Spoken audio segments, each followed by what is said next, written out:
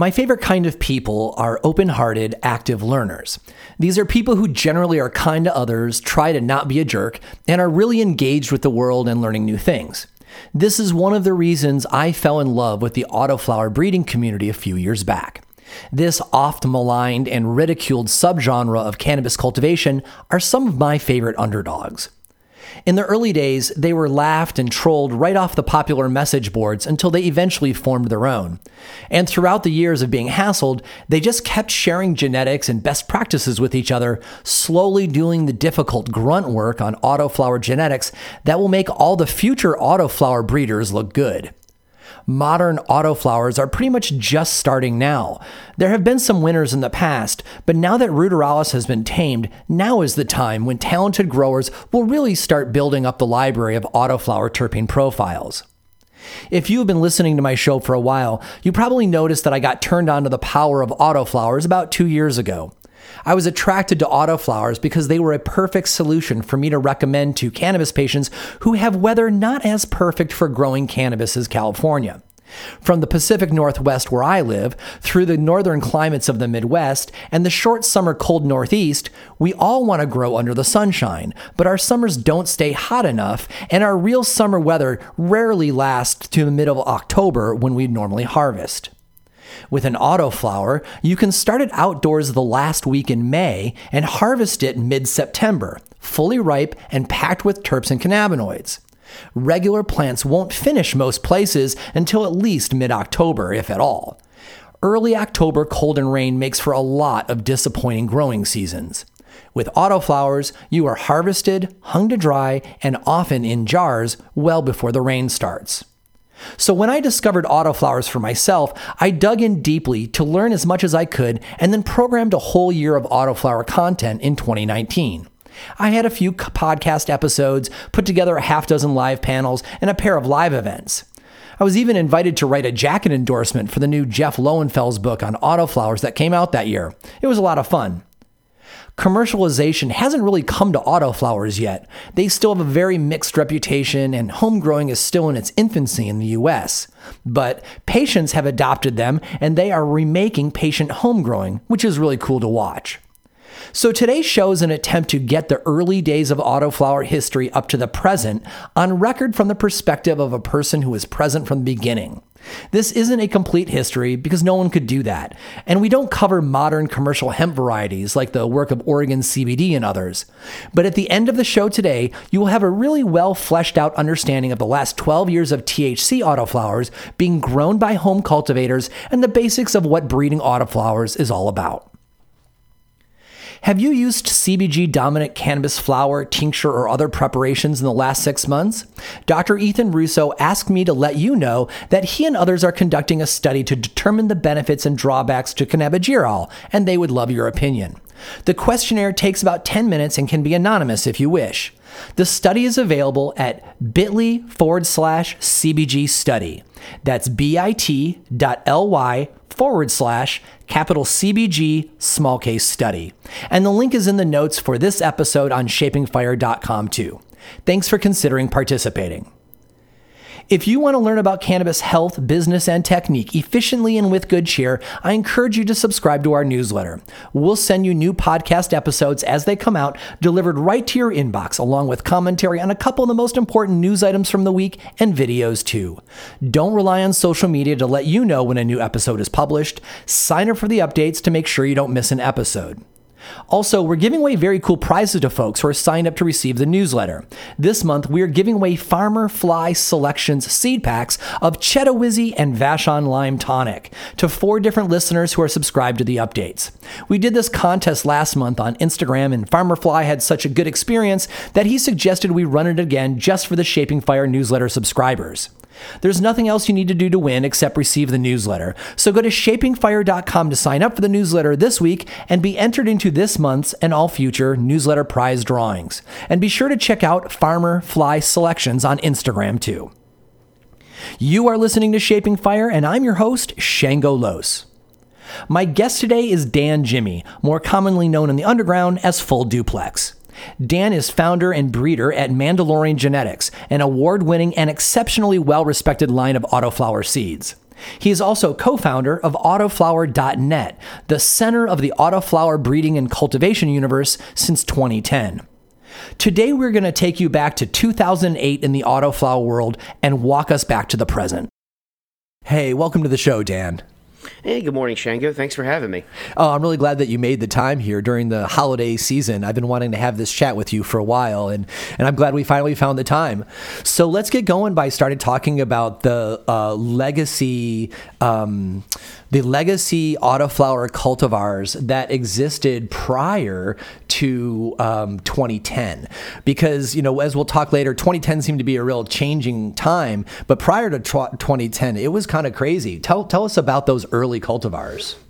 So around 2009 and 2010, we started to see the emergence of autoflowering strains hit the market. I can remember looking at seed banks like Attitude Seed Bank back in the day and noticing these things were called autoflowers and that they were light cycle independent.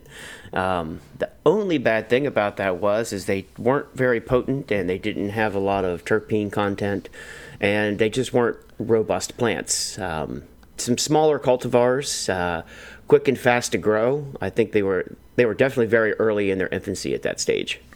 So when you say not a lot of terpene profile, do you mean that there just wasn't a lot there at all, or just that it was unpleasant? I would say a combination of both, honestly. The smell that was emitted from the flower wasn't like the gas that we look for today or the other terpene profiles that, produce bakery smells or sweets and things of that nature. But it was just, the smoke was a little harsh because it was still, early ruderalis. It hadn't had a lot of selection done to it. But what it did do was flower at an obscenely quick time. So where did these ruderalis genetics come from? From my memory, and being around back then, watching them emerge, a majority of this stuff was coming from the European market, Spain and other EU territories where they had been working with them, prior to 2010. Lowrider, I think everybody remembers Lowrider 2. There was, Snow Rider and Mossy's Purple Gem. There was also a few other companies out there. I think Dynafem had the Roadrunner Auto, and very early on, exploration of this plant. It makes sense that the ruderalis genetics would, show up in Europe first, considering the plants originally came from Siberia and Russia. I mean, those are so close as far as traffic routes go. I can see how those seeds would, easily be discovered in Russia, then make their way into, Europe for people to start playing with then. Isn't it odd to think about how these same cultivars, these pre-2010 cultivars, to one group of people who were like, visionary breeders, they're like, oh my God, this can change everything, over the next, X amount of years. And then they're also the same cultivars that gave autoflowers such a terrible reputation, right? Because even though autoflowers have gotten so much better, there's still people who have that knee-jerk response that, oh, autoflowers suck, bad yield, bad smells and stuff. And, that was definitely true pre-2010. But yeah, these same cultivars inspired a bunch of people and then turned off a bunch of other people. That they did. It was truly a catch-22. And I think what you said there was right on point.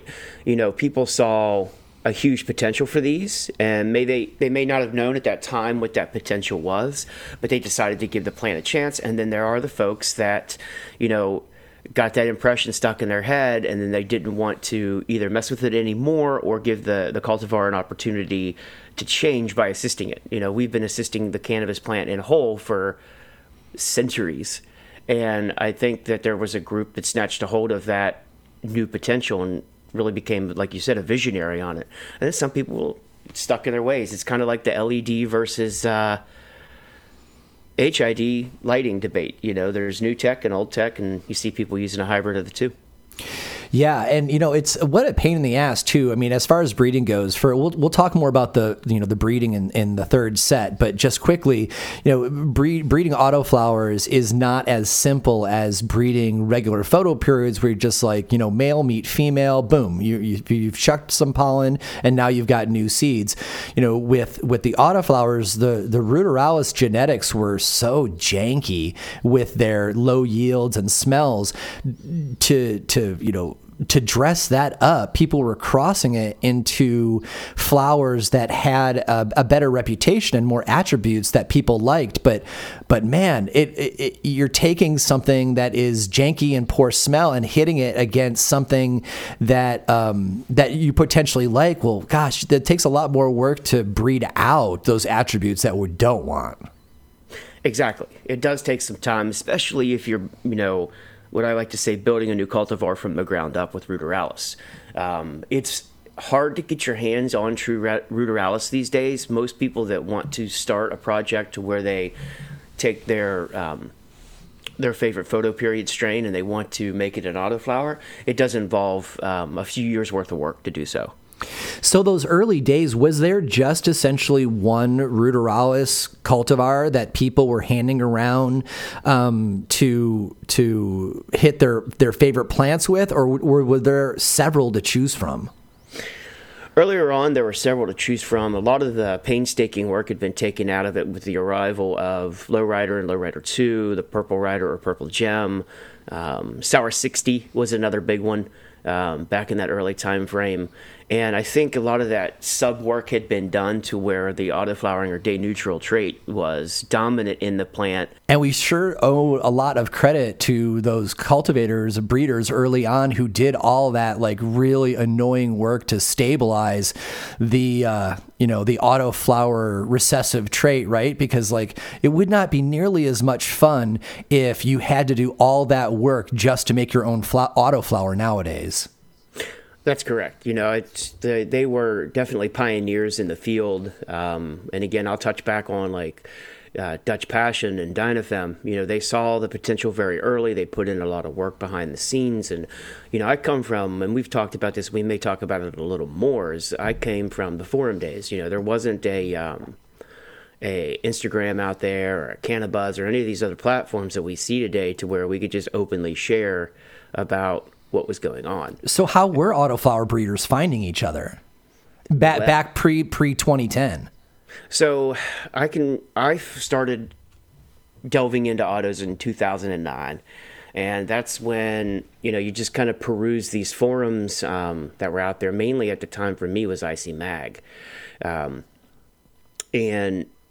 you would find other people growing these autoflowers, and you would have to key item search or key term search to be able to locate them. But that's kind of how we were finding each other, were through the forums. And once we found each other, you start developing the relationships and sharing knowledge. Yeah, we're going to be talking more about Autoflower Network here in a little bit, but talk a little bit about how rough it was to be an autoflower person on these breeder sites. So, we were the joke, the butt of all the jokes, the never taken seriously. Anytime that you would go into, say, just a generalistic forum about understanding a set of nutrients or understanding a soil type or a grow medium type, the minute that you mentioned that you were growing an auto cultivar, it would, radio silence. Or you got, or you get, you got laughed at, you got told you're growing ditchweed. It was kind of, it was getting bullied for lack of a better term back in those early days. So, we kind of had to, rely on each other and rely on a community. Right on. So that was a drag, and we're really grateful that we have so many more resources now. And let's talk about how that turning that corner happened. So, for anybody who's been following this, there's some like magic happened there around 2010, 2011. And a lot of things in the autoflower scene happened at once, and they were all going in the direction of stronger autoflowers and a stronger autoflower community. So what do you think happened there in 2010 that really started to, push the threshold and turn the corner to this, present blossoming of the autoflower scene? I'll take it back to community. Everybody that was joining up on these forums, they initially started out in one place, and then one thing leads to another. You either get banned or you move on. And around 2010, we started finding each other in a new forum, Roll It Up, and I noticed an influx. And what we decided to do was basically have one sole dedicated thread to autoflowering cannabis, because we were searching and hunting for a sub-forum or a place that we could go in as the community at large who all had the same love for the specific cultivar cannabis, and we could share the stuff that to all make us understand it and grow it better, because in the main forums it was getting lost in the wind. It was, a few posts here, a few posts there, a section here, and there wasn't one simple central resource for all of us to just get together and trade ideas with and have a virtual smoke sesh, if you will, and share about this. So I think around 2010 there was a thread formed and Roll It Up, and that's where I noticed a lot of people starting to migrate to and see a need for better information, more in depth, and places to talk about experience with them, other than just, oh my God, this plant flowers without a light cycle. It doesn't taste very good, but we can grow a lot of weed quick. So is this so right after this period when you started seeing these people come together on the Roll It Up, is this when you and your co-founders decided now is the time to create your own home with autoflower.net, the Autoflower Network? In a nutshell, yes. I had brought over the forum the thread called The Art of the Auto and Roll It Up, and it was a place where it was centralized, like I was speaking about before. And after working in there for a few months, I got approached by a breeder by the name of Mossy and a gentleman from Canada to basically create our own home. We had begged admin and Roll It Up multiple times just to give us a sub forum. We weren't looking for a dedicated forum. Our main page, splash page on their site. We just wanted a place where we could make it easier for people to find each other instead of having to comb through, Google search results or even a really poor search engine on a forum. And so we got approached and we started spitting ideas on what we wanted it to be. And one thing led to another. And the gentleman from Canada got the server space and knew a little bit of coding. I knew some back-end work as far as server maintenance and building. And Mossy had the information and experience. She was one of the earlier, what I like to call independent breeders that weren't big name like Dutch Passion and Dynafem. She had really put the work into early Ruderalis and really working it geared towards med and improving terpene profiles to where, it was actually a good medication for better circulation for nighttime. And so she played a huge key role, and she's kind of a silent person, and I like to talk about her as much as I possibly can, because she was a mentor to me, and I think she left a huge impact as she had one of the first colored autoflowering cannabis varieties out there. So where was she living, or still? I don't know. She's still in Spain. Spain. It's interesting how much Spain comes up right around this time with the change in genetics. Would you say that, Spain was at the forefront of the new wave of autoflower genetics at this time? I would agree with that. There was a huge gravitational pull towards that region. Spain has some different laws than what we do, and especially at that time. And I think it was a hub for a lot of this autoflower. And from what my experience has been in, kind of growing up in this culture, for lack of a better term, is seeing like a lot of the stuff is European-based, but a lot of it's Spain-based. It's interesting, too, because, people. There's one set of people who talk about the fantastic heritage genetics that come from Europe, and then you've got other people who talk about these trashy European genetics. And I think that, like, the both are probably true, right? Just like most truths have got a little bit of this and a little bit of that. There's all of this new amazing work that's coming out of Spain at this time, but then there's also other people putting out stuff that had not really hit the mark of some of those folks that were bringing their seeds over. And so, yeah, there was good and bad stuff coming out of Europe, just like there's probably good and bad stuff coming out of everywhere right now. What do you remember some of those names coming out of Spain? Who were the first reliable people doing stuff in Spain around this 2010 time? Around the 2010 time, again, Dutch Passion, Dynafem. I hadn't seen some of our newer big brands that come out of Spain quite yet at 2010, because I think we'll give an example of one of the cultivars was Think Different by Dutch Passion.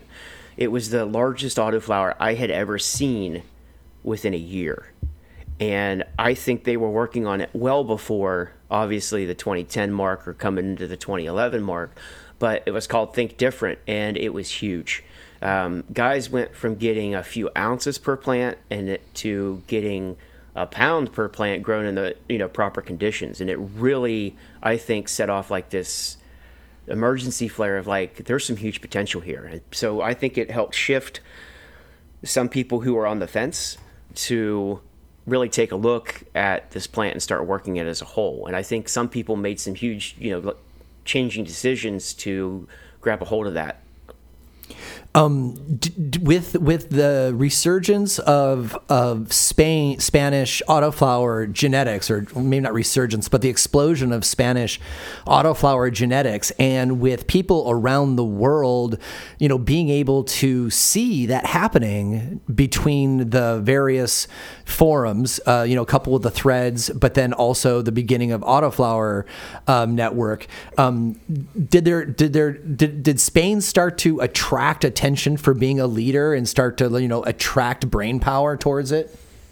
I definitely think it did. I can remember early on, so we'll kind of fade into the beginning of autoflower.net. We get a forum up, we have an informational board, we've got people coming from all over the world to join.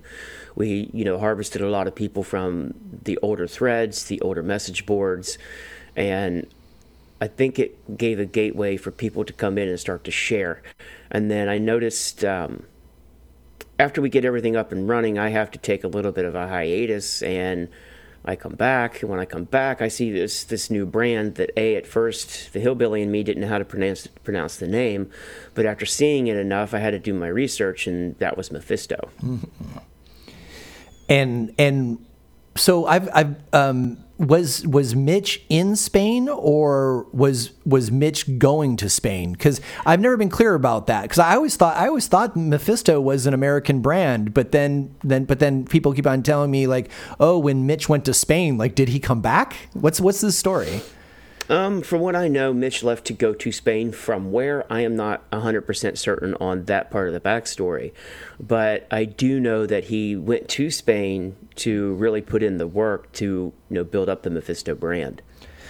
For so many people, that really seems to have been... like, Mitch is part of a lot of people's background story, right? Like when I talk to people, early heads who are into autoflowers, a lot of them, get to a point in their story where, and then I got a bunch of seeds from Mitch, and it seems that, Mitch going to Spain with the connections that he already had solidified, and him deciding that he was going to be, he wanted to learn in that scene. He wanted to be a part of the best practices. And I don't want to put words in his mouth because I haven't had the opportunity to interview him, but someone goes to a hotspot because they want to participate. And I can imagine that he got so excited that that's where a lot of these people got turned on to, was like through him. Yeah, and I agree. And once his genetics started popping up on the forums and started popping up on the Autoflower Network, it really gained him a lot of credibility for what he was doing. And so, to answer your other question about it being a stateside company, I don't think it really was a stateside company ever. It was just a way to get that flowing to the stateside. And maybe I just thought it was a U.S. company because there's so many of his seeds here, and there is such a huge following for him. I mean, there are a handful of good autoflower breeders putting out seeds now, no doubt. But I would say for most folks, Mephisto has been the top of the mountain for a long time. People wanted those seeds, and they were often sold out, which makes everybody want them more. And in the last few years, certainly there's a lot of other really excellent other people breeding, including yourself.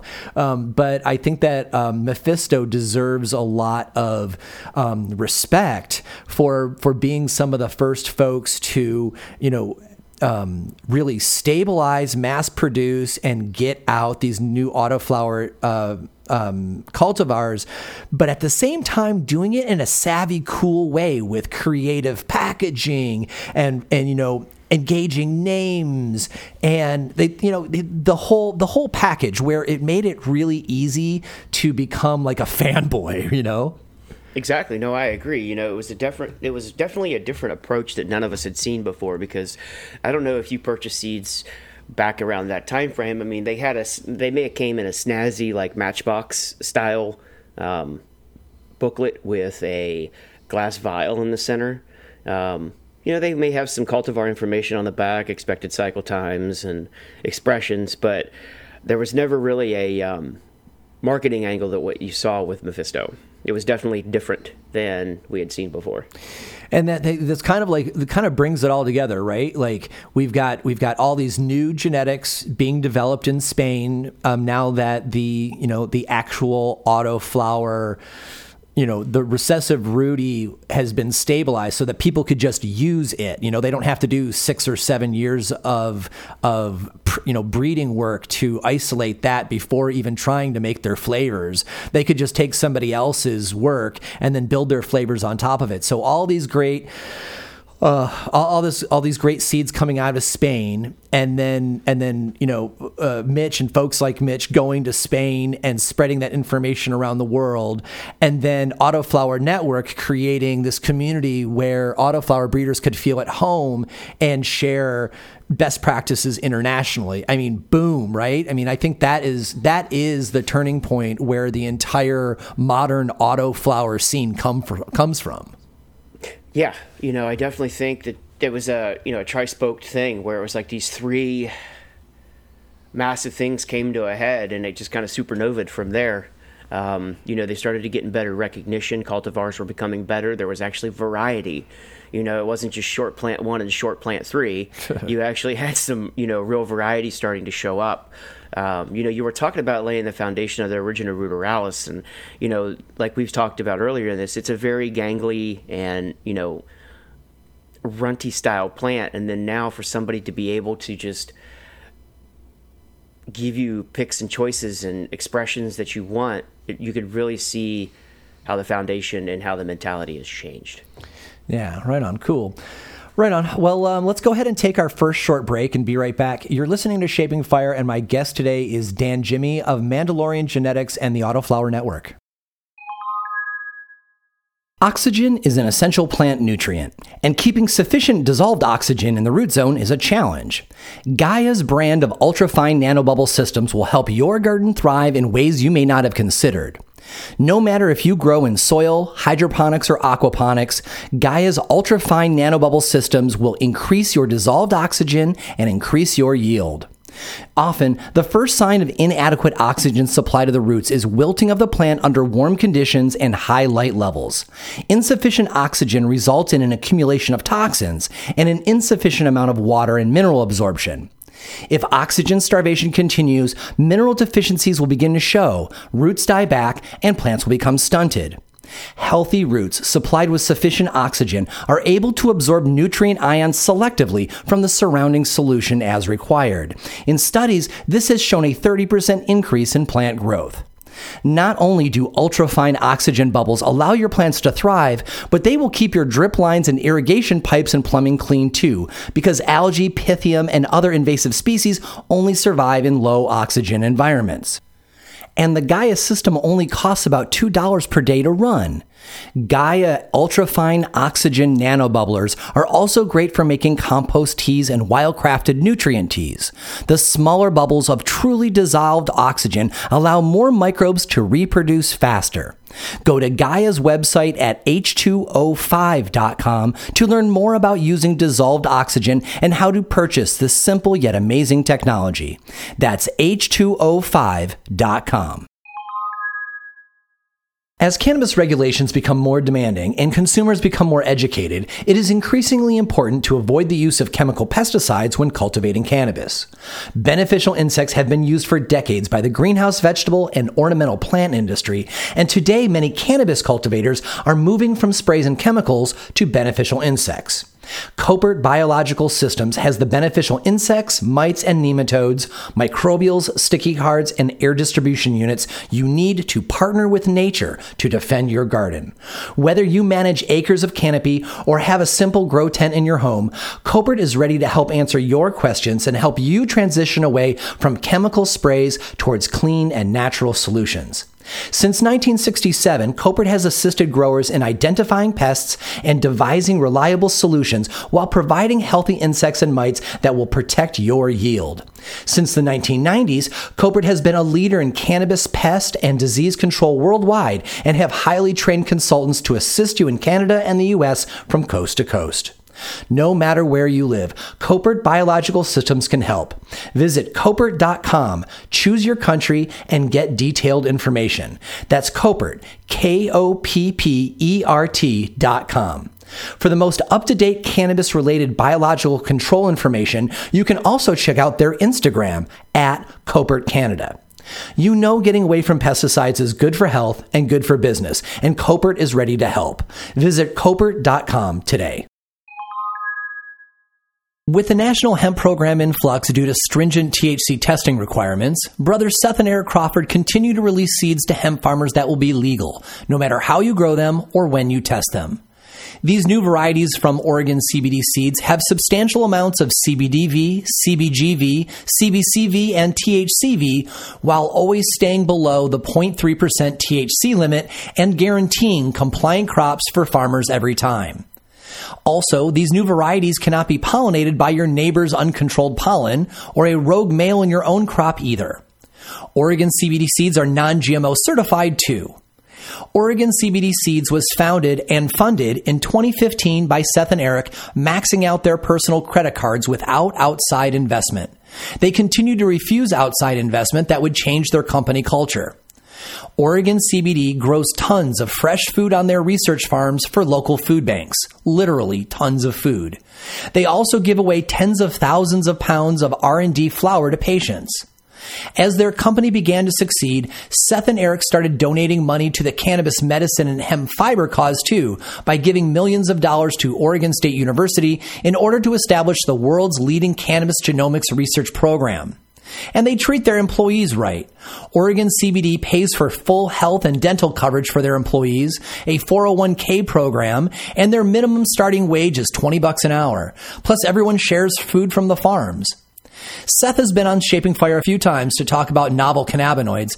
You can check out episodes 25 and 37 on CBD cultivars and the hemp market, episode 66 on triploid cannabis genetics, and the very first Shaping Fire Live, episode 47, with Seth and soil expert Jeff Lowenfels talking about autoflowers. If you are a hemp farmer and you want to grow reliable seeds that are sure to thrive and pass testing, check out OregonCBDseeds.com to learn more about buying seeds for the 2021 season. That's OregonCBDseeds.com. Welcome back. You are listening to Shaping Fire. I'm your host, Shango Los, and our guest this week is Dan Jimmy of Mandalorian Genetics and the Autoflower Network.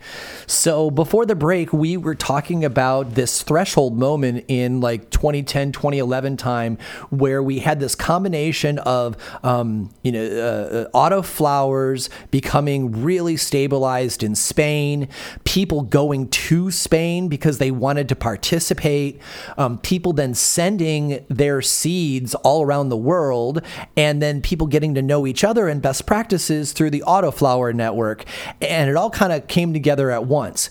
So, over these last, 9 years or so since then, we have seen yields increase, terpene profiles better. Just the plants are getting more sophisticated. I'm really curious, Dan, what you are seeing now. I mean, like, you're a breeder's breeder, right? Like you not only breed really excellent autoflower plants that people enjoy to grow and are great for patients and they look pretty. Like not only that, but you're also like, you help run Autoflower Network and you're a nerd, right? So you are, you are into the details of a lot of this. And so I'm hoping that you can give me a good kind of overview of what we're seeing the different veins of. Because, as we know, breeders work on different parts of the plant, the parts that interest them. And I am not involved enough in the autoflower breeding scene to know what these other buckets are. So let me just hand you the mic. And why don't you just tell us what you are seeing evolve here in the last, let's say 6 years, and where you see people working. And feel free to name drop if you want, but mostly I want us all to have a better idea of what's being worked on and what's novel in autoflowers right now. Sure. I mean, honestly, quickly, the things I can see is a potency increase, true terpene profile changes. And I think the biggest thing is the overall structure and flower to leaf ratio are the biggest three shifts I've seen most recently. I've seen, in the earlier days, you see a lot of stuff that was probably based off the Lowrider or Lowrider 2 genetics. Some of it could have been done from the Sour 60 stuff we saw earlier, or even the Roadrunners from Dynafem. And you could see, even though it was from these different brands and different breeders, you could see some similarities between those plants. And what I mean by that is you see a lot of the Ruderalis, still coming through. Yeah, the yields increased. Yeah, the plant size has increased, but we're still seeing a lot of the morphology from the Ruderalis. May that be high leaf ratio, long extended leaves from the main stem on your main fans, up until now, where you actually can tell a difference between a cultivar through some breeders. They've become more stabilized. I think the people that have put in the most work are seeing more of a homozygous, cultivar expression per 10 pack. Another thing that I've seen that has shifted is it used to be commonplace to get regular seeds all the time. Like when you got autoflowers back in the early days, it was regular seed. There were very, very few feminized. And I think that was a big milestone for Mitch as well, was getting out mass numbers of feminized seeds for people. And now in the market, it's really, really hard to find regulars, and all you seem to find is feminized autoflowers, which is fine and dandy, and it's great because there's multiple benefits, and we can talk about that later. But I think those are the biggest things that I've seen shift, as well as potency. I personally, I toot my whistle just a little bit, I've got several 18 to 25% THC cultivars that are coming out, where back in the day you were lucky to see 13%. Mm-hmm. So that's been a big change, and I think that comes with the selective breeding that's been going on. People moving more away from the traditional Ruderalis and just seeking more of the day neutral trait rather than getting to the autoflower trait quicker. It's interesting. I like that little insight you tossed in there about the different strategies breeders will have, whereas some folks are taking hype strains and just hitting it with the Rudy and putting something out which, may be a faster, Girl Scout cookies, but it may not be, finished, right? Like Right. yes, you successfully made the autoflower. She goes fast, but there's something extra to it to, I don't know, sculpt the terpene profile so that it's more than the hype name. And whereas other folks are not looking to reproduce the hype name, and they're coming at it from a different direction, independently, not trying to recreate something else, but instead to create something different. And I'm not saying that I'm not saying that just hitting, a hype strain with, Ruderalis is bad. I'm not saying that, because I have grown a lot of fun stuff that way too. All I'm pointing out is that it's a different approach. It is it's a very specific breeding strategy. Correct. Yeah, it's just a different approach. It's just like, you can have several cooks in one kitchen. They all have one dish they got to make, but everybody gets to that point differently. Yeah, totally. And, even we get this even in regs, right? We've got people who they're taking their uber male and they're hitting the 10 hot strains that they like, and they're doing, all 10 of those versus this one uber male, versus people who every project they've got has got different males. Correct. Yeah. So as you were seeing these different attributes come out of the plant, when did you start to see the period where people were starting to be picked up more at retail, right? No doubt when they started making so many feminized autoflower seeds, they got picked up really quickly by the patient market, right? Because Right. there really isn't a better patient home grow plant than a feminized autoflower. It is the easiest of easiest, and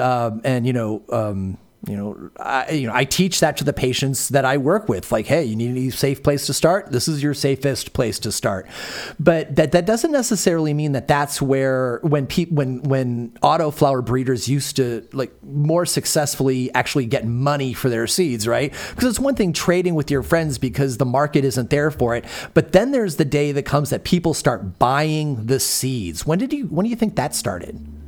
I mean, I bought my first autoflower seeds all the way back in 2009 when when I got involved with it. And that came from the Attitude Seed Bank. That you still had some options available, but it wasn't as widespread as today. There were a couple brands out there, and I know I keep repeating Dutch Passion and Dynafem, but those two are so stuck in my memory from just the wow factor, seeing these things. And there are several other great brands, and I know I'm forgetting to mention right now, and I apologize, but I want to say Nirvana was another location you could find them too, and yeah, you could buy them as early as back then, but I think the larger influx came probably 12, 13, once the forum started getting more momentum, and Mephisto was getting momentum, and then the market was kind of driving itself that way. And I could be off a little bit with those dates as far as the mass boom of when everything took off for that group. But from my memory, and if my memory serves me right, I know it was somewhere in between 2011 and 2020 that it really, really took off. But you could buy them back as early as 2009 on Attitude. So, as far as the Ruderalis taste, to what degree do you think the Ruderalis taste is still prevalent in all of the autoflowers? Because it does seem to be different from breeder to breeder. What do you think is influencing how much you're tasting the grassy Rudy in there? I think it's breeder selection. I think it is, dependent upon what they're looking for as a result part of the plant, what the parent inputs were. I think I spoke about this earlier about the higher leaf ratio. Ruderalis is known to have high leafy content in between its buds, therefore giving you more chlorophyll, which in turn, if it's not dried and cured properly, gives you a lot more of that grass hay taste to the flower. And I think with the improvement of, the calyx to leaf ratios on these plants, we're seeing a lot of that dissipate. And I think that's what's happening when people are doing selective breeding with an outside source, maybe another photo period or something of that nature, where it's not continuance of the Rudy gene. So I'm going to put you on the spot here, which is probably not fair, but I'm going to ask you to name drop some of the breeders that you think are doing good work. And I want to preempt this by saying that, I recommend that everybody go to autoflower.net. And, if you're interested in growing autoflowers, or if you're interested in breeding them, that is the place to go, because that is where I went to find the seeds that were being made by talented people that may not necessarily have the commercial push behind them yet, right? Because the autoflower for sale scene is still very young. And so you're still, buying from a lot of individuals, either, via mail or, at a convention or a big smoke sesh or something like that. And so that is a really great place to buy, is to go and look at the plants and read the threads and find out the person who you dig their style, and then buy direct. So that's cool. But there's no question also that there are a couple really good seed banks now that are bringing people together to represent them, to take some of the sales stress off of the breeders themselves, because just because you're a breeder does not mean that you are a great marketer of your own stuff either. And, you got to have respect for that. So with all that being said, and my encouraging people to hunt out breeders that are maybe less commercial, why don't you plug a couple folks who you appreciate their work for people who are looking to start with, they want a good first autoflower experience? Definitely. There's a few that come to the top of my head. If they want a good first experience, there's a company out there called Night Owl Seeds, which is run by Daz. He has done some phenomenal work, has been trained by one of the best to produce autofems, and his stuff sells out everywhere. It's one of the hardest, cultivar lineups to get your hands on. When they come up for sale, they immediately sell out. Definitely think that that's a good place that people should start. I've got a friend,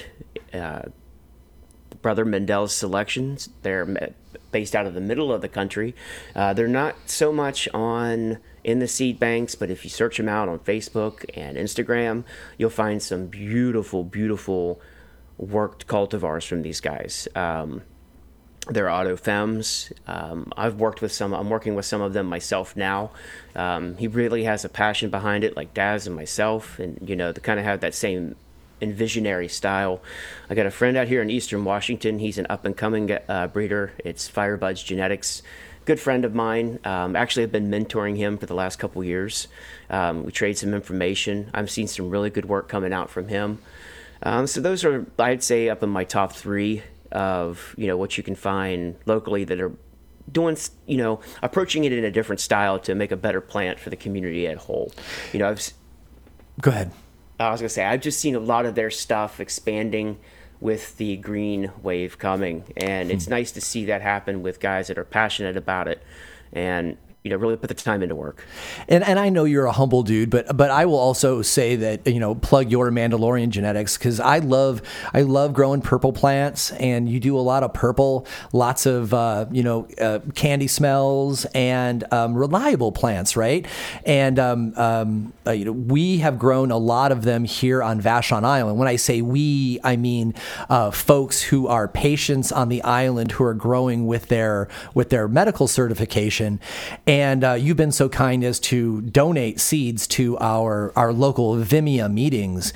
And so patients have been able to get some of your seeds for free. And it was really nice to see if so many people have a good first-time experience with autoflowers, especially here in the Pacific Northwest, where like you often have summers like we did this summer where nothing photo period finished because the weather was so bad and nights got cold so fast. So by all means, and your stuff wins awards too, right? So I'll trash on awards a different day, but that is something to be said when your stuff's winning awards. So Mandalorian is well to be considered as well. So I like what you said though about the autoflower scene being lifted up by the green rush, right? And I think that autoflowers are really the right place at the right time because there's so much more home growing, and autoflowers are so convenient for newbie home growers, and feminized seeds are, convenient for everybody. And, a lot of people still prefer the reg seeds, and that's fine. But, so many people, when ease is their number one thing, a feminized autoflower is the top of the pile. It is cool to see some other people like helping push the autoflower tide forward, if you will. And so, let's talk a little bit about the autoflower cup. So I unfortunately missed the autoflower cup the last time I had the opportunity 2 years ago, because I was actually running a panel at Cultivation Classic on autoflowers, so I didn't get to go. So you'll have to tell me all about it. So who's behind the autoflower cup, and what have we seen so far? So the 2019 Cup was down in the Grants Pass, Oregon area. It was put together by a gentleman of the name of James Hastings. James, I wasn't too familiar with him before the word started buzzing around that this cup was going to be put together. They put the cup together for 5 days down in Oregon on a campground that was cannabis friendly, which was really, really amazing. And honestly, the things that I take from that experience were, one, it was nice. It was the first time that I'd been around that kind of event. As far as everybody's there for the same minded goal. Everybody's there to share their cannabis cultivation and, exchange information and talk. It was like bringing the forum alive, because I got to meet a lot of people that I've only known screen names for years. Yeah. And their personalities outside of that screen name was just an amazing way to see that they were the same way on the forum, because they all cared about the plant. And it was an experience, it'll be one of those ones for me to go down, I'll never forget it. I met so many great people. There was so much good food. Could have been a little bit better planned for events over 5 days, and I'm just being honest. We're pretty much free to roam anywhere down there, because it's absolutely gorgeous. There were lakes, there were hiking trails, all kinds of stuff to do. But when it came down time for competition and things, people were doing their testing, and it was basically people's choice. We entered into it without all the hype, I think, that you sometimes see behind larger competitions. It was nice, like a communal thing, to where people that had been putting in all this work for all this time and talking to each other, we were able to come out, show our best, and just have a good time over a long weekend. Yeah, 5 days. That's a really long time, man. I mean, even a 3-day event feels long by day 3. But, 5 day, when you add, the campground and the forest, and, we're in Oregon, so there were probably mushies everywhere. I can see how, a good summertime camp out is going to be even more than the cup. It's more it actually sounds more like an autoflower rainbow gathering. Yeah, I mean, to be completely honest with you, everybody, enjoyed the hikes and the fishing, and it was just kind of like this powwow with a award ceremony at the end. And I think the reason it was done for 5 days is a lot of the stuff wasn't, I've seen different framework as far as these competitions go, where the flowers sent out way ahead of time, and people have weeks to mull over the different stuff that they're looking at. And I think this was the one spot where it was lacking, was because everything had to be tested over those 5 days. So I think that's what gave it its length, but I think that it could have been done a little sooner as far as testing, because, you depending on your amount of entries, that's a lot of cannabis to get through without having some kind of entourage effect or, overlap of what's going on. Yeah, I hear that. Let's give some love to Jeff Lowenfels about his autoflower book too, because one of the challenges the autoflower community has is just reaching outside of the autoflower community. It's so insular, and we trade genetics, and we trade stories, and we trade best practices, but most of it is kind of inward focusing, which kind of slows the expansion of the scene, which may be for the better, right? Because it makes that, primarily authentic, very interested people get involved. But at the same time, if we want the scene to grow, and if we want people to buy autoflower seeds from the people putting in the work, the word's got to get out there. And then, so anybody who doesn't know, Jeff Lowenfels is known as Lord of the Roots, and he put out a seminal series of books all about living soil. You've probably heard of teaming with microbes, teaming with nutrition, and teaming with fungi. They are a baseline of understanding, growing anything in soil, but certainly growing cannabis in soil. If you haven't read them, you should check them out. But Jeff got all turned on to autoflowers living up in Alaska and just generally being a 40 plus year gardening nerd, and so he put out this book on autoflowers, and it was an interesting book. Why don't you tell us, Dan, about the interesting direction that Jeff took it, and who his book ended up actually being for? In a nutshell, it ended up being the introduction for people to give an autoflower a try for the first time. And, I have to laugh because, I was excited about the book coming out, and, somebody with Jeff's caliber stepping into the limelight with something that like you were talking about, we have been, quote unquote, in the shadows with for so long, was amazing to see. And, you talked about how, it's so much, inclusive with the autoflower community. I think that's, done a couple things. One, like you said, we haven't really got out there until somebody like Jeff.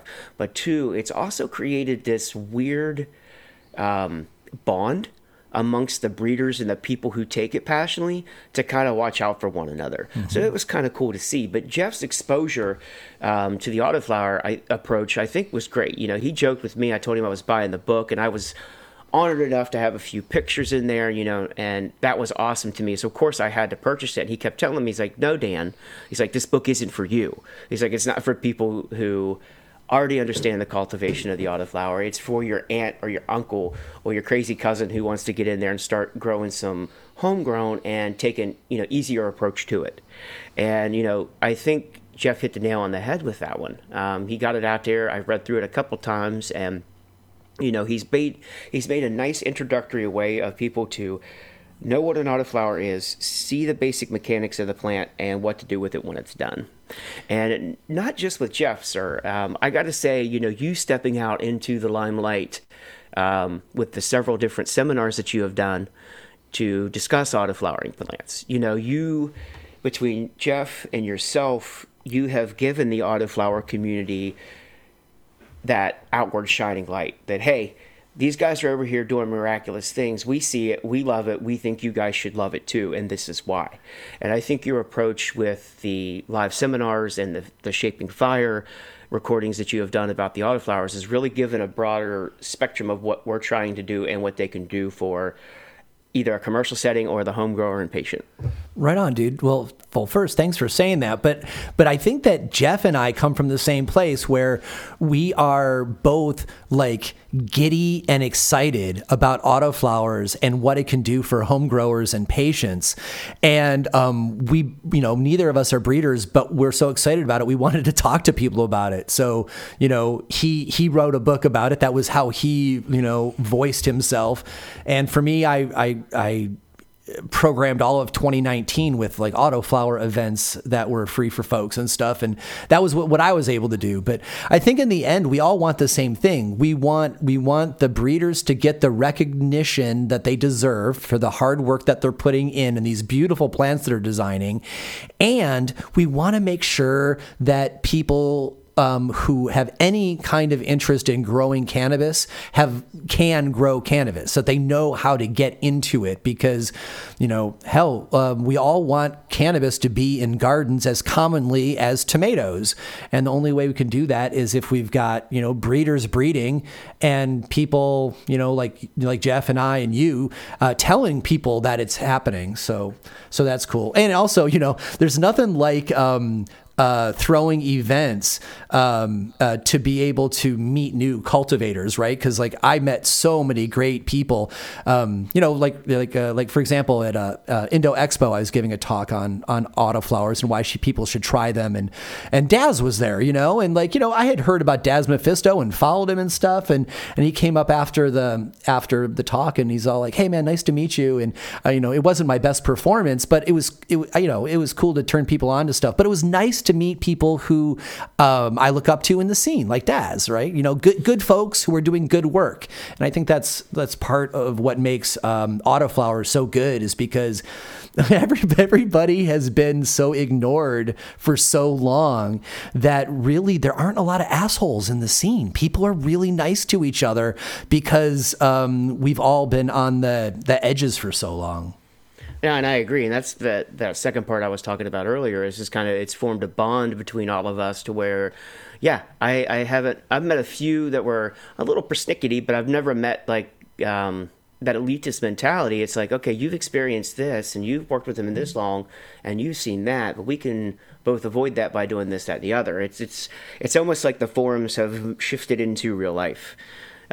Because one of the main mindsets that we wanted to create on the Autoflower Network was, lack of a better term, a safe place where you come in and share that knowledge, and you're not going to get, barked at by 15, 20 other people telling you you're stupid and that autoflowers are shit. Yeah. It was a place, and it was amazing to watch the morphology of that too, because after that tone was set and the site started to gain its momentum, like the admin didn't have to step in. The general population, like, there's no room for that here. We're not here for that. And it's cool to hear you see that come out in real life too. Yeah, I absolutely do. The Autoflower Network, while I don't spend a lot of time there because I don't breed, I love just going and reading threads to learn best growing practices, and honestly for the jokes. Oh, absolutely. Because it's the folks there are really funny. So, all right. So let's go ahead and take our second break. When we come back, we're going to talk about breeding with autoflowers, and we're not going to go into it heavy duty science approach. But I do want to talk about why breeding autoflowers are different, some of the unexpected challenges, and mostly why we need to make sure we have respect for these autoflower breeders, because this is not super easy. We're going to take a short break and be right back. You are listening to Shaping Fire, and my guest today is Dan Jimmy of Mandalorian Genetics and the Autoflower Network. As a business owner, you are incredibly busy. In reality, you are responsible for everything your company does. You've got so many responsibilities every single day that often you just don't have the time to really dig into your marketing as deeply as you'd like. There's more that you could do to reach out to new customers and encourage loyalty in the customers you already have, but you certainly don't have the time for it, and you're not ready to hire somebody full-time for that role either. For you, I recommend Blunt Branding. At Blunt Branding, Kirsten Nelson and her team are focused on improving your bottom line. Most marketing firms are excited to make your logo, packaging, and website very pretty, but they leave responsibility for improving your bottom line up to you. They don't want that kind of responsibility, but that's pretty much the most important part of marketing, right? Kirsten and her team will help you engage new customers, funnel them to your point of sale, whether it be online or a storefront, and keep them coming back to you and telling their friends. Now, if you happen to be a new cannabis company or an established company moving from medical to adult use in your state, Kirsten especially can help you. Not only is she well versed in marketing and finance, but she totally gets cannabis, whole plant medicine, terpenes, heritage farmers, and the particular needs of startups. Check out what she did recently for Moontime Medicinals in Humboldt at moontimemedicinals.com. Kirsten and her team put together a whole brand package for them, built their website, and wrote their sales materials. No doubt this is a paid commercial spot, but that does not mean they bought my opinion. I've worked with Blunt Branding on 5 projects now for various of their clients, and every single time they have done more than they have promised and over-delivered on results. I love how they generate new revenue and focus on that as the goal instead of just making a pretty logo. Similarly, every single friend I have referred them to has come back to thank me, and that just does not happen every day. Grab a pen and paper because the website address is coming up. If you want someone to implement marketing marketing programs that feed your bottom line, give Blunt Branding a call. They will share proven techniques to increase your audience and generate sales while using cutting-edge technology solutions in the background that make all of this easy, automatic, and trackable. Go to shapingfire.com/Blunt Branding to find out more. You can also click the link in our newsletter. Blunt Branding, marketing that makes you money. After you've caught up on the latest Shaping Fire episodes, do you sometimes wish there was more cannabis education available to learn? Well, we got you. Shaping Fire has a fabulous YouTube channel with content not found on the podcast. When I attend conventions to speak or moderate panels, I always record them and bring the content home for you to watch. The Shango Los YouTube channel has world-class speakers including Zoe Sigmund's lecture, Understanding Your Endocannabinoid System, Kevin Jodrey of Wonderland Nursery talking about breeding cannabis for the best terpene profile, Frenchie Canoli's Lost Art of the Hashishin presentation, Nicholas Mahmood on regenerative and polyculture cannabis growing, Dr. Sunil Agrawal on the history of cannabis medicine around the world, Eric Vlosky and Josh Rutherford on solventless extraction, and Jeff Lowenfels on the soil food web. There are several presentations from Dr. Ethan Russo on terpenes and the endocannabinoid system too. While there, be sure to check out the 3 10-part Shaping Fire Sessions series, one with Kevin Jodrey, one with Dr. Ethan Russo, and one with Jeff Lowenfels. And even my own presentations on how to approach finding your dream job in cannabis and why we choose cannabis business even though the risks are so high. As of today, there's over 200 videos that you can check out for free. So go to youtube.com/Shango Los or click on the link in the newsletter. Sometimes the topics I want to share with you are far too brief for an entire Shaping Fire episode. In those instances, I post them to Instagram. I invite you to follow my 2 Instagram profiles and participate online. The Shaping Fire Instagram has follow-up posts to Shaping Fire episodes, growing and processing best practices, product trials, and, of course, gorgeous flower photos. The Shango Los Instagram follows my travels on cannabis garden tours, my successes and failures in my own garden, insights and best practices from personal grows everywhere, and always gorgeous flower photos. On both profiles, the emphasis is on sharing what I've learned in a way that you can replicate it in your own garden, your own hash lab, or for your own cannabinopathic health.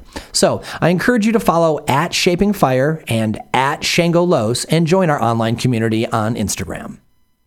Welcome back. You are listening to Shaping Fire. I am your host, Shango Los, and our guest this week is Dan Jimmy of Mandalorian Genetics and the Autoflower Network. So to bring this show on home, what we're going to talk about next is the actual breeding of the autoflowers, because it is not the same. You know, I've made seeds, right? I'm not really a breeder. I'm a pollen chucker. You know, I get a male plant I like and a female plant I like, and I put them near each other, or I apply some pollen with a paintbrush, and ooh, I've made seeds for next year, and that's just fun, right? It makes me feel closer to the plant. But when I started listening to breeders talk about breeding autoflowers, I'm like, oh, hell no. That sounds like a lot of work. And the thing is that for the passionate people I know in the breeding community for autoflowers, it ain't no thing to them. They're like, oh no, well, this is just expected to get something good. And I love them for it because I get to pop their seeds. But I think it's a good thing for growers to know what's behind the secret sauce so they can, properly value these seeds. So Dan, why don't you walk us through what the breeding of an autoflower looks like? Yeah, I'll approach it in 2 different ways, and we'll keep it, like at a high level here. That way we can get a generalistic understanding. You did mention, and I'll start with the simplicity first. You did mention about, you take your favorite cultivar and male and then female, put them beside each other, and then you get seeds from that run. And autoflower to autoflower is pretty much going to do that for you. If you are somebody who is wanting to experience pollen chucking to see how this takes place, if you have 100% autoflower female and 100% autoflower male, and you let them pollinate each other, you will get 100% autoflowering seeds. Now, with that said, you're going to get a lot of genetic variety. You're going to see a lot of different things. So expect all kinds of different phenotypical expressions showing up in that seed. But at a high level, and if you just want to experience that process and be self-sufficient and make your own seeds, that's one way you can approach it.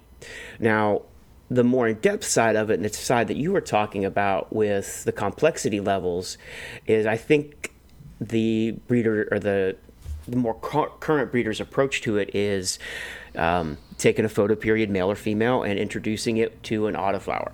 Now, when you do so, you have a lot of work to do. And what I mean by that is you have generational selections that have to take place in order for you to make that plant a true autoflower. I think a lot of the earlier autoflowers that were done this way were done with the expectation of bringing out the autoflowering trait first. And I can understand that. Like we were talking earlier, the hype strains, you want to get that fast flowering cookies out there or the fast flowering GMO. And the quickest way to do that is inbreed, or, make your initial parental selections and then inbreed looking for the autoflower trait only. If you're looking more to change the morphology and get rid of a lot of the ruderalis, I think there's a lot more of a selection process that has to go on. And with that selection process, I'll cover that a little bit. Your initial cross is going to give you your F1 seeds. Those F1 seeds are going to be primarily dominant in the photoperiod line's genetic makeup. It's going to be very rare for you to see a fully autoflowering expression out of that first round of seeds. So then you ask yourself, well, what do I do to make that show up? And the best option there is to inbreed that line. And what I mean by that is you take a male and a female from that first generation and inbreed them together, giving you your F2 generation. At the F2 generation, you're going to start seeing similarities from mom, similarities from dad. You may even see some autoflowering expression. Now, with that, I will caution you back to what we were talking about, breeding quickly for just the autoflowering trait. If that's your end goal, start looking at the F2, and if you find, one that is going to go full autoflower and one that kind of stalls out from the autoflower, it'll grow up, it'll start to pre-flower, it'll go into what I call bud set, and then it needs 12-12 to finish its life cycle. At that point, I think that would be a good selection for you. If you're just hunting something that's going to come out in an autoflower fashion, that would be my next round to select from. If you're looking to kind of incorporate, what you really liked about the photoperiod mom, but you want just the autoflowering genetic from the father, or vice versa, I think you need to start really digging into your seed count at that point. At the F2, look for something that's doing the stall on both sexes, both male, female, and then push that to the third, generation. And at the third generation, you could probably start seeing a little bit more of a balance between autoflowering and some that still may be photoperiod. And then you can start picking at that point based upon your terpene profiles, your flower densities, your expressions of leaf color, whatever tickles your fancy, and then making your F4. By F4, if you select in that manner, you should see really close to 100% autoflowering genetics. It's a little bit more time intensive. It's a lot more sifting through seeds. And there's a good possibility if you pick up that nature, or if you pick up that direction, that you're going to have to go through quite a few seeds to find what you want. If you want to represent both parents truthfully, I believe. So if it takes to F4 just to get all of the seeds to be autoflower, do we have to go further than that to also lock down some of the individual trait, or like taste traits, shall we say? Like, do you need to do? Can you be selecting for both at the same time? Can you be selecting for both the autoflower traits and the yield and potency traits at the same time, or do you need to choose which ones first? I think you could do it all at the same time if you're taking good notes and you know what you're hunting. I'm guessing you need a big sift too. As I'm asking the question, yeah. I'm all like, oh, you can choose for both if you've got a lot to work with. And so if you're trying to do this with 20 seeds, you're going to be a lot more limited than if you're trying to do this with 200 seeds. That's correct. And that's what I was talking about earlier, having that sift. And also, if you're wanting to do a true photo to auto cross, have your end goal and have your mindset, where you want to be at the end. And you can definitely do that sifting and hunt out the multiple traits. You see one that goes to pre-flower and stalls, but it has the leaf structure you want. It's got a balance on each side that you want. The plant itself looks balanced. You see some nice symmetry in the plant. And then you might have color from the other one. You're like, okay, I want the color too. And you can do that as part of your sift. And I think that's what's creating the more modern day autoflower. I think that's what a lot more the approach is, rather than seeing a lot of, new stuff come out it's autoflower, but it still kind of looks like ruderalis, but it's had a different photoparent that wasn't worked as in depth. Needing to work something to F4 or further, it's definitely further if you're not going to have a lot of sift. That means that you're going to be doing a lot of cycles and selecting. Is it a fair assumption to say that a lot more of the autoflower folks are incorporating indoor breeding over the winters? Because, with a lot of the photo period stuff, people can just grow outdoors during the summer and get work done enough that over a couple seasons they can develop something really good for the outdoor. But if you need to get to F4 before all of your seeds are even showing the autoflower trait, that tells me that to get anything done in your lifetime, you're going to need to be growing in multiple tents indoors at the same time as you're watching for expressions under the sun during the summer and testing. That's absolutely correct. I think that's the one key thing that we need as breeders is the indoor space, separated space especially, because yes, pollen is highly volatile, but there are easy steps to contain and control that. But it does take around-the-clock, year-round work, especially if you're working on something new. And you did ask in the earlier question, and I didn't touch on it, but I'd like to, is you asked about continuing the F generations for stabilization. And to answer that question is yes. A lot of the work that I have done is in the neighborhoods of F6, F7, F8, and F9.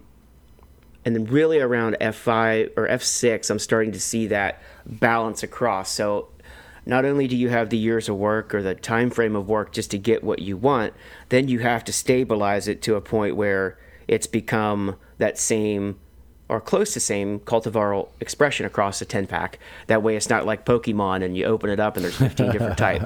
And I like to steal that one from you. So I said that? Yeah, I'm pretty sure you had a meme on that at one point in time on your feed, yeah, so. I did. That's funny. Yeah. All those different animals together. Dude, that's funny. All right, so now that people are getting an idea of what it would take, I'm sure that people are falling into at least two categories. There's one category of folks who, they just want to understand autoflowers because they're going to grow some and they want to sound cool talking with their friends about autoflowers. And then there's another basket, which are people who are like, okay, I want to try breeding some autoflowers. I've got this idea I want to do. I've got these tastes I want to bring out. What would you tell? What are the steps that you would tell somebody to do if they wanted to get involved? I'm assuming that there's probably a thread on Autoflower Net that's dedicated to this, and then what are people using as the ruderalis input nowadays? I'm sure that there's some kind of stabilized option that most people are working with that's hard to screw up. I think a majority, and I'll answer that part first. So, the majority of the people, I think, are using predefined autoflowering genetics that have been worked for years. I don't think a lot of people are going back to pure ruderalis for their foundation, because that takes a lot of work. It takes a whole lot of work because you're not only just hunting the autoflower trait from the original ruderalis, what you're also dealing with is all of the other genetic recessive traits of low potency, bad yield, funky growth. So if they are wanting to learn about it, I definitely think, get out there and find some regular seeds and put them side by side to understand it. If they want to get into the depth, I would get out there and I would look for reputable breeders, and especially independent breeders, because the independent breeders tend to have more regulars, which I was talking about before, which are really, really hard to find. You don't have a lot of people out there offering regular autoflowers these days, and to have a foundation without the complexity of understanding how to feminize a seed, you need to have a male counterpart. I want to plug Heart Rock Mountain right now, because that's where I've been. His seeds and your seeds are the stuff that I've been getting that's regular, and it's actually kind of an interesting upside. I'm a big fan of the Dragonfly Earth Medicine Regenerative Agriculture Techniques certification, and at the moment, most of their people are shying away from making feminized seeds, and so they're putting out lots of autoflowers, but they're all regs. And so if you can find a seed breeder who's playing with autoflowers that's also Dragonfly certified, it's like hitting a gold rush. Oh, I agree. Yeah, totally.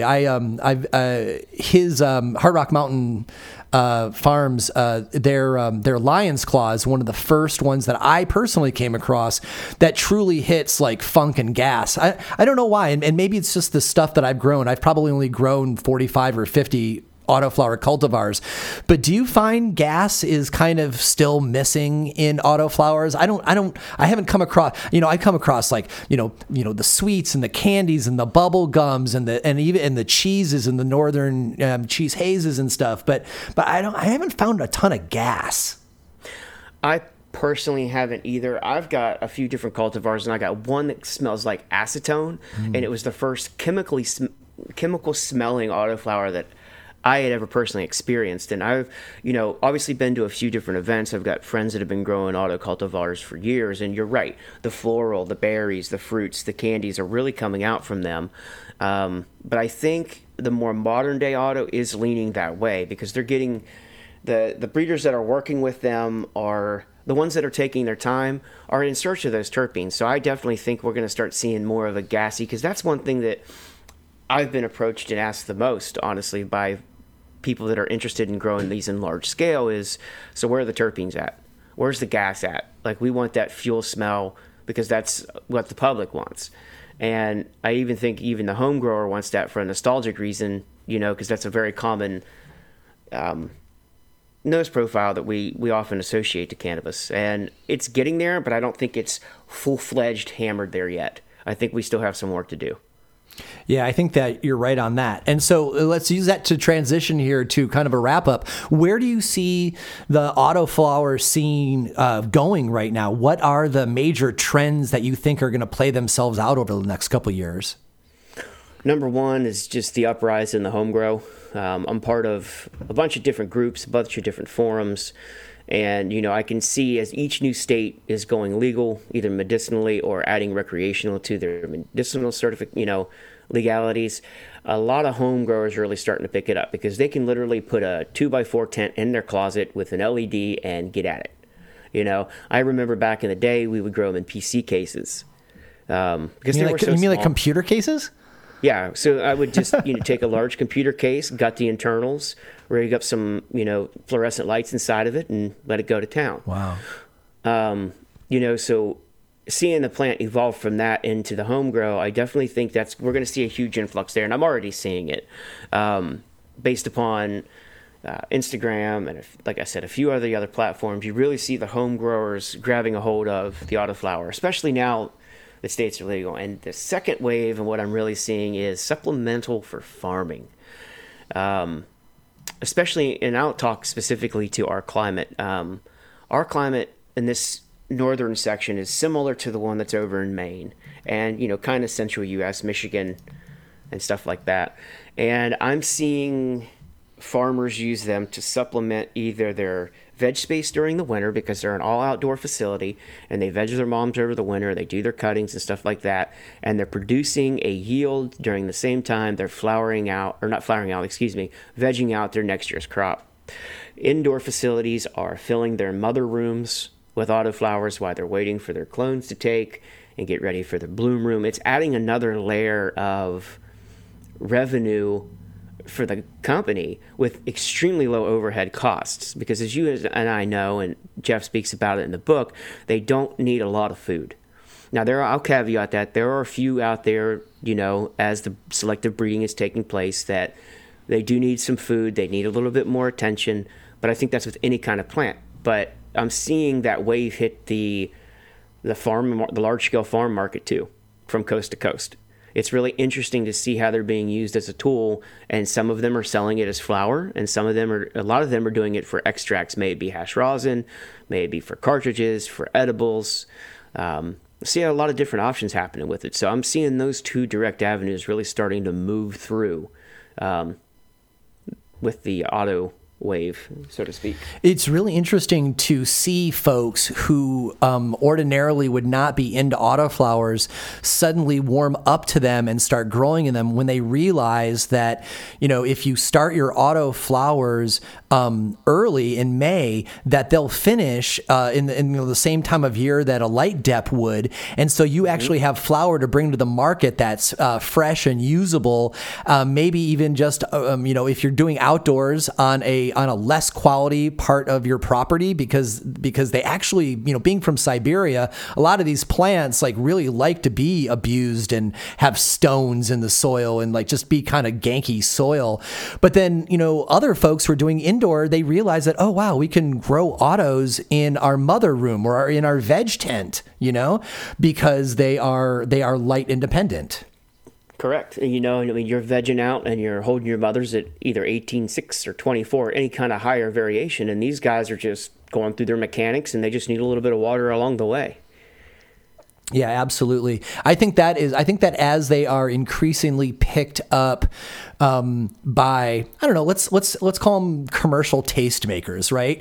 As the bigger players are bringing out autoflowers, early season offerings, I think that the last vestiges of autoflower taboo will go away, and it's just going to be part of the scene. It's going to be regs, light dep, and autoflowers, and they're all going to be on the same playing field. I would love to see that. And like you said a minute ago, it's, slowly changing one mind at a time. Some people that were so hell-bent about, oh, it's ditchweed, oh, it's just that, it's lowrider, to actually watching them grow, and then they see it and they're like, holy shit, okay, so yeah, it's not the same thing anymore. And that's usually all it takes. If you can get a person who is a disbeliever and say, here's 50 seeds, grow them, let me know what you think, and that usually helps turn the mind around. And providing pictures and COAs, that really helps too, because your commercial taste makers love to see numbers. And when they see numbers and everything lines up to their model, I think they're more apt to do so. And I hate that sometimes it takes that depth of transition, but sometimes it just does. Some people are open to it. Yeah, we'll give it a shot. Other people need a little bit more proof. But they're slowly coming around. It's nice to see. Yeah, to use your example, you give somebody 50 seeds and they look at it, they will look at autoflowers all with new eyes, because they'll see a couple different phenos, some of which they'll like. They'll see the increased consistency versus what it was like before 2010. And then they'll smoke it and go like, damn, though, this is really good. Especially since, it's a misnomer that potency is the end all anyway, like THC potency. And a lot, you can get stuff in the mid-teens with good terpene profiles that just give you a fantastic buzz. People who are demanding, 28, 29, 30%, I think they're missing the bigger picture. And since autoflowers don't do those kinds of numbers, if you're going to cozy up to autoflowers, it also teaches you that you don't need those kinds of THC potency numbers either. And I agree with you, and thank you so much for saying that. I've had stuff that's been in the lower percentage, from a photo period plant that, it had just enough terpenes, it had the right amount of THC, there was enough synergy there to melt my face off, to where you smoke a 31% and it's just like, oh. There's something else going on there over than just potency or even trichrome coverage. That's the other thing too. And that's one of the biggest reps that autos get is, they lack trichromes. I could see that at a beneficial point for hash making, but I also don't believe that that's fully translated into potency. Yeah, I agree with that. And, since you mentioned hash, one of the things that I personally like about autoflowers is, in my experience, they don't nug up the same way that many photo periods do. They're a little looser, and I think they hash great. Because the internal trichomes are so much easier to get cold and to have, drop off and leave the actual material without having to beat it all up. I think that autoflowers are great for hash.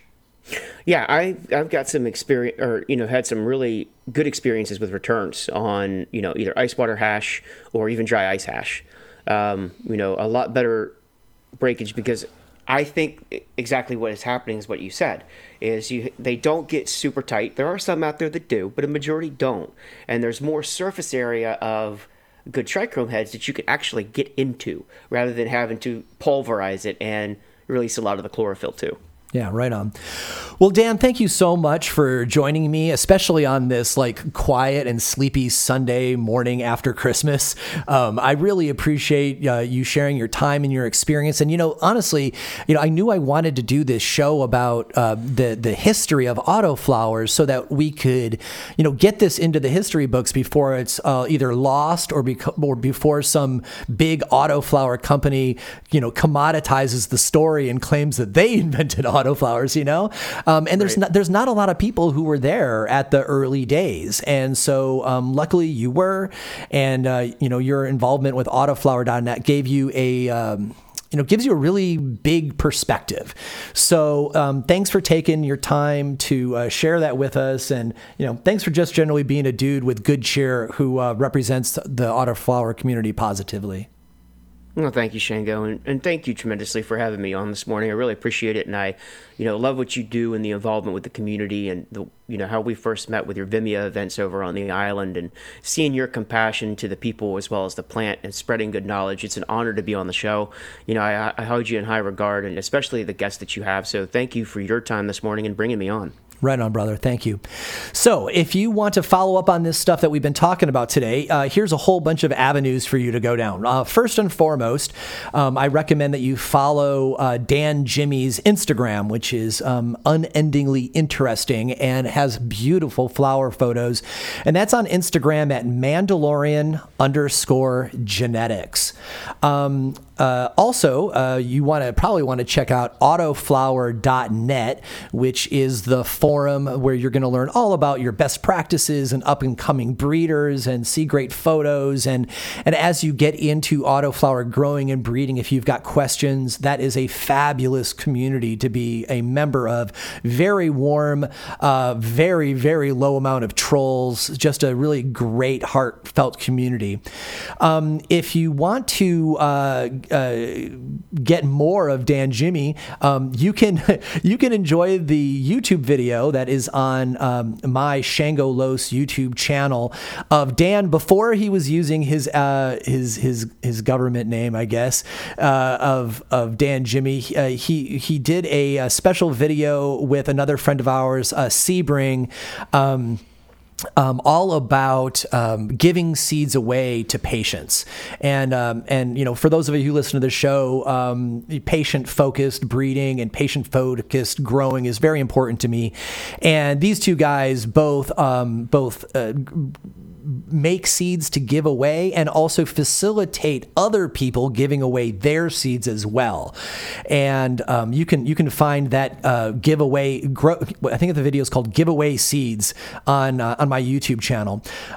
You can also listen to earlier Shaping Fire episodes that had to do with autoflowers. There was episode 47, which was the very first Shaping Fire live that was at Cultivation Classic in Portland. And my guests for that are Jeff Lowenfels, who wrote the book we were talking about earlier, and Seth Crawford, who is an autoflower breeder from Oregon CBD Seeds. They focus on making autoflowers for the hemp market, but the two of them together on stage not only was insightful for both commercial growers and home growers, but they're also both funny as hell dudes. So that was a good presentation. You can find the video version of that on YouTube, or you can just listen to Shaping Fire episode 47 audio only, because it works either way. And then you can also check out episode Shaping Fire 53, all about recruiting new cannabis gardeners with autoflowers. And that's my interview with Jeff Lowenfels about his book and about how we, through things like his book, we're going to expand the autoflower scene, which I got to admit, I'm very proud. He asked me to write a testimonial on. So it's my first book I'm on the jacket cover on. So that's pretty cool. You also on the Shaping Fire YouTube channel, you can see my own presentation on why autoflowers are useful to patients. Recorded one version of it in Portland at Indo Expo and another version at Indo Expo Denver, and those are both on the YouTube channel. And then if you want to get direct links to any of this, or links to Heart Rock Mountain Farm that I mentioned, or Mephisto Genetics, which we mentioned, all of those links will be on the page for this episode at shapingfire.com. You can find more episodes of the Shaping Fire podcast and subscribe to the show at shapingfire.com and wherever you get your podcasts. If you enjoyed the show, we'd really appreciate it if you would leave a positive review of the podcast wherever you download. Your review will help others find the show so they can enjoy it too. On the Shaping Fire website, you can also subscribe to the newsletter for insights into the latest cannabis news, exclusive videos, and giveaways. On the Shaping Fire website, you will also find transcripts of today's podcast as well. Be sure to follow on Instagram for all original content not found on the podcast. That's at Shaping Fire and at Shango Los on Instagram. Be sure to check out the Shaping Fire YouTube channel for exclusive interviews, farm tours, and cannabis lectures. Does your company want to reach our national audience of cannabis enthusiasts? Email hotspot@shapingfire.com to find out how. Thanks for listening to Shaping Fire. I've been your host, Shango Los.